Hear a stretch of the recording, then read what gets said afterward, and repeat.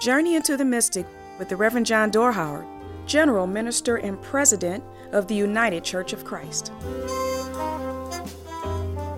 I really do enjoy Advent.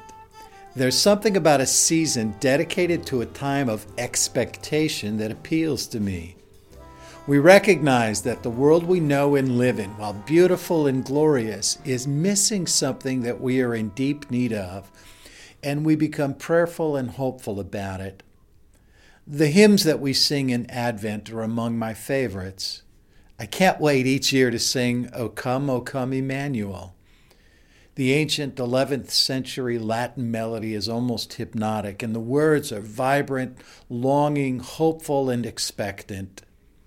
The ask, a prayerful insistence that bespeaks almost desperation, but not quite, more a humble understanding that we are in need of the one who came before us to show us the way, is simply to come.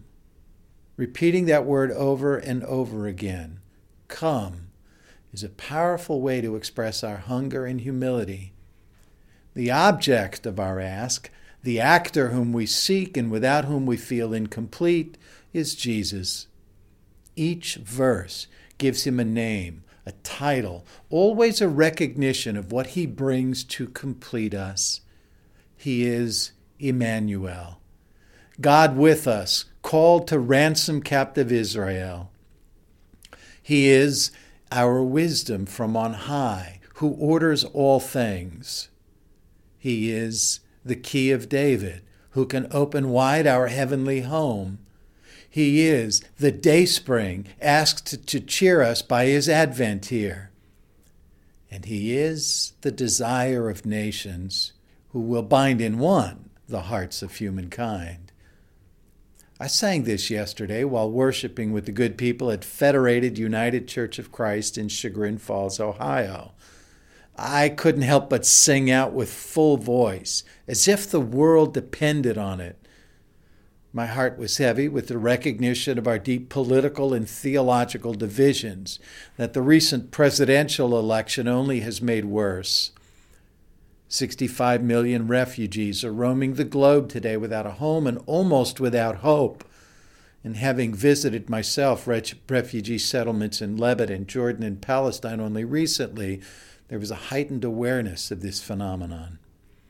Talk of Muslims registering and reports of the massive increase in hate crimes since the election has weighed heavily on my soul and spirit.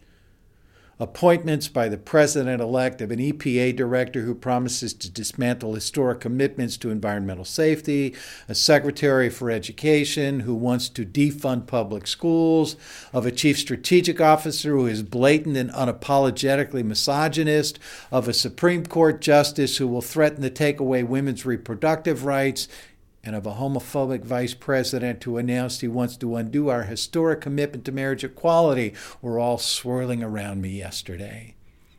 And I'm not sure I ever meant it more than I did yesterday. O come, Emmanuel. God be with us now, right now. Gentle souls, stay strong and be hopeful. Live each day in a spirit of expectant hope. Walk each uncertain step with the firm belief that God is with you.